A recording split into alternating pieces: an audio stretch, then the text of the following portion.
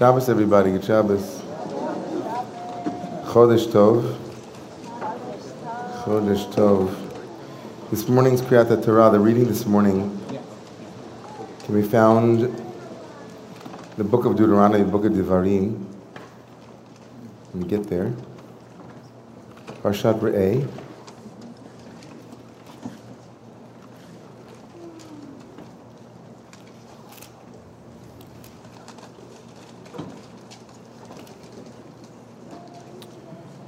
Chapter 12, verse 29. Page 1068, 1068.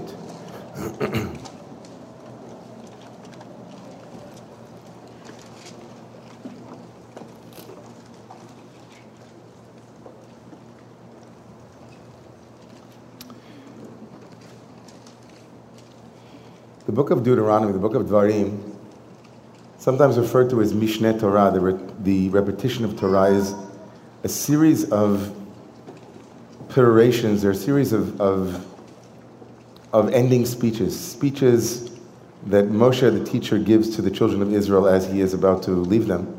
He knows he's already been told in the book of Numbers of Bamidbar that he will be dying in the desert for the sin of the hitting of the rock, of the stone twice, instead of speaking to it. And Moshe here, the man of no words, becomes the eloquent orator, who in many Devarim, the book is named Devarim, as if to remind us of the one who said, Lo ish Devarim anochi, I am not a man of Devarim. Moshe said about himself, I'm not a man of words, Devarim, and then of course, ironically, beautifully, the wounded healer becomes the healed one, who then has the power to speak.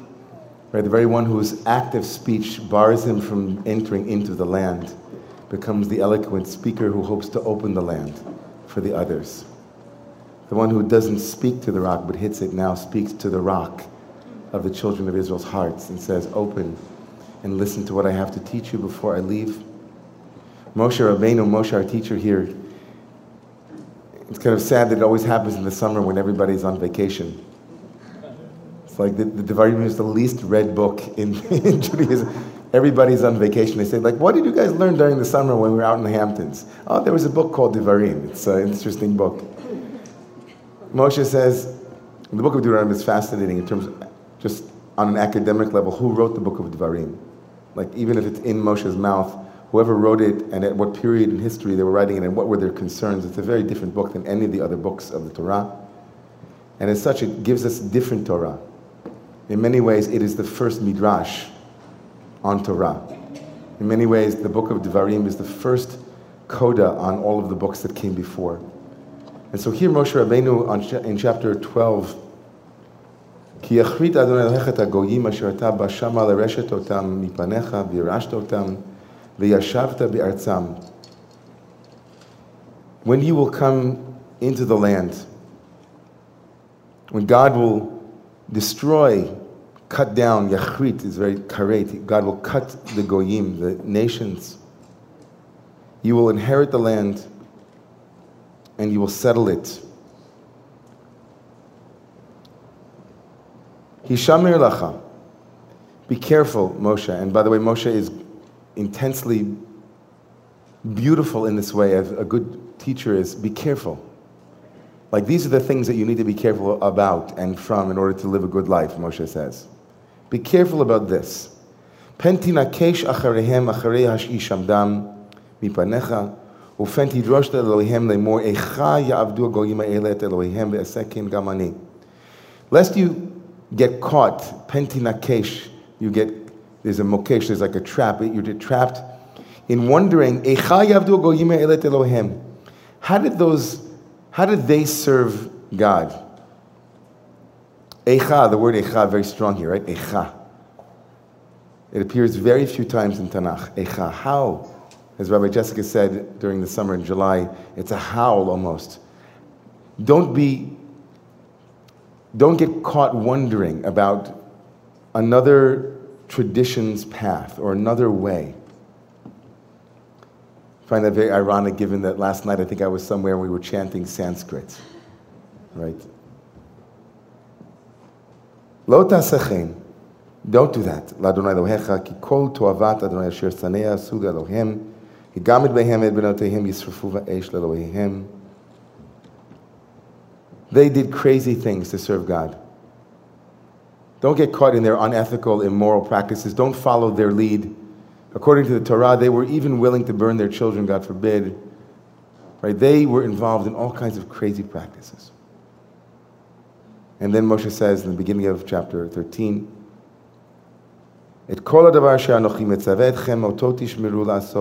stay true to these teachings, Moshe says. This is the way for you. Lo tosif alav lo tigram mimenu. Don't add and don't detract, don't subtract. So on a simple level, this has always been the isur, the prohibition against becoming culturally identified with another tradition. Right? Whether it was the fear in the 19th century of all things that were new, chadash asur min Torah, prohibitions against anything new, any innovation is dangerous. This reading of the Torah becomes the classic locus text. This becomes the text, amongst others, but this is one of them, of don't do like the Goyim. Don't be like the non-Jews. Don't find yourself doing what they do. It's a very difficult text in this sense, is that we've always borrowed from cultures that we were a part of. In fact, the entire Tanakh, ironically, is itself a working off of a pre-existing culture, a pre-existing way of worshiping, and pre-existing stories. The innovation of the Tanakh, the innovation of the Bible, was that it took pre-existing stories and with a small change of inflection, made it slightly different, a different tradition altogether. We have always been a culturally accommodating tradition. In fact, when my Rebbe, Reb Zalman Schachter Shalomi, with a group of other rabbis and Jewish leaders, went to India to visit the Dalai Lama, which, on a trip that became immortalized in the book, The Jew in the Lotus. He was with a group of very traditional, not always, but not all of them rather, but some of them very traditional Jews, and they found some of the things he told the Dalai Lama very problematic. But one of the things that the Dalai Lama wanted to hear, and Reb Zalman very much wanted to share, was how it was that we as Jews survived the exile. How was it that we were able, over the course of 2,000 years, to maintain our distinction? What was it? What were the conditions? What were the rituals? What were the practices? How did you do it? The Dalai Lama wanted the secret to Jewish longevity in the diaspora. And one of the things that we did was that we borrowed. We didn't fight, always.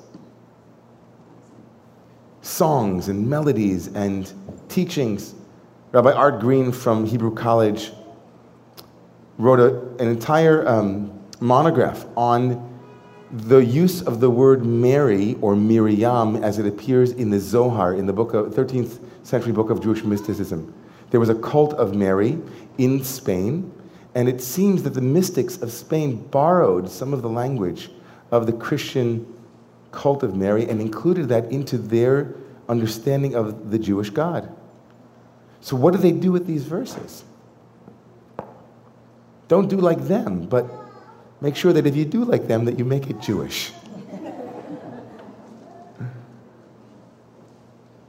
So clearly, I think that there's something else that's being invoked here from Moshe as a teacher. Part of what we are as a people is not just that we are Jews connected with Judah, not just that we are Yisrael or Israelites connected with Jacob or Yisrael, but we are from Abraham, Avraham. And Avraham is the classic iconoclast. Avraham, even though it's not mentioned in the Bible, Avraham, as many people know, there was a midrash, a number of midrashim, that paint Avraham as the classic breaker of idols. He smashes the graven image, the small God, to reveal a deeper, broader, bigger God. And that when we call ourselves Jews, I sometimes wish that we would call ourselves Ivrim, Hebrews. Because at least the way that we self-understood what it meant to be Abrahamites was that Abraham, Ivri, the Hebrew, meant he was on one side and the whole world could be on the other, but he stayed true to what he knew. The Torah is telling us, I think, today, and especially every year before Rosh Hashanah when we read this, that if you want to be someone who is involved in truth, you have to be willing to stand against the current. You have to be willing to stay true to something, even if the whole world is standing on one side and you are on the other. You have to say, you know what? I don't know if they would have said this in Mesopotamia, Ich bin an Ivri. I'm an Ivri. I'm not just a Yehudi, a gratituder. I'm not just a Yisraeli, a God wrestler, but I'm an Ivri. I stand on the other side. Don't do like they did. I've given you a new path. Their path is a way of destruction. Their path is a way of pain. Their path is a way of sacrificing inappropriate sacrifices for the sake of that which is not ultimate. But you know, lo chen, not you. You know something that is ultimate, and you know how to prioritize. You have to be willing to stay true, even in a culture that is demanding you abandon that truth. And 1 month from today, we stand on Rosh Hashanah, and every year we are reminded to say, go back over the year and remember, look, see, check in. Where have you been led astray by the cultural gods that surround you? By those absolutes that are not truly absolute, by those ultimates that are relative, by those culturally conditioned adhesions that adhere to us, where we place a goal before us. You know the word Elul? Someone once said to me, Elul, the word El means go towards.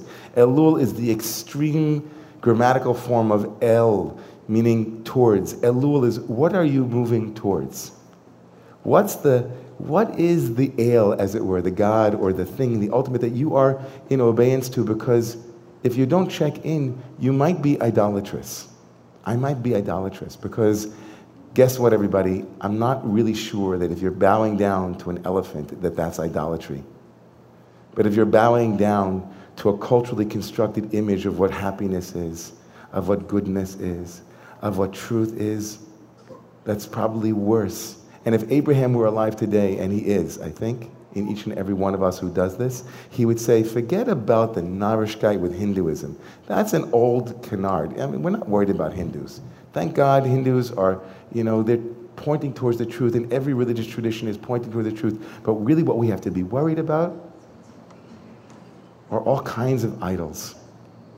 And we could name them. They are legion, right? And I think that, without being overly intense, because we have a month, we want to move our way towards it. We don't want to, like to start to think about the clothing that we wear that comes with labor that isn't so kosher, where we bow down to the capitalist notion that if you have just those nice pair of pants from Banana Republic, then you'll be happy, even if somebody else is unhappy, making them for you. All of these things that we have to think about. This is not a light month. If you thought the month of August was a time to relax, today is the beginning of the month of deep introspection. So I wanted to begin this morning's first calling up with a call to become an Ivri, to be one who is willing to stand against the current and to look at all of the idols in the shop that is this heart-mind. Look where we've placed various gods from culturally conditioned places and be willing to look at them and to hear Moshe say, Lo chen, no, that's not it. I've given you the path that helps you balance the absolute and the relative. Don't add to it, don't subtract from it, but find it, the sweet spot of truth. Please come forward for the bracha, for the blessing of being able to hear. You are Ivrim, you are boundary crossers, iconoclasts, and to do the work of that inner cleaning for the first Aliyah.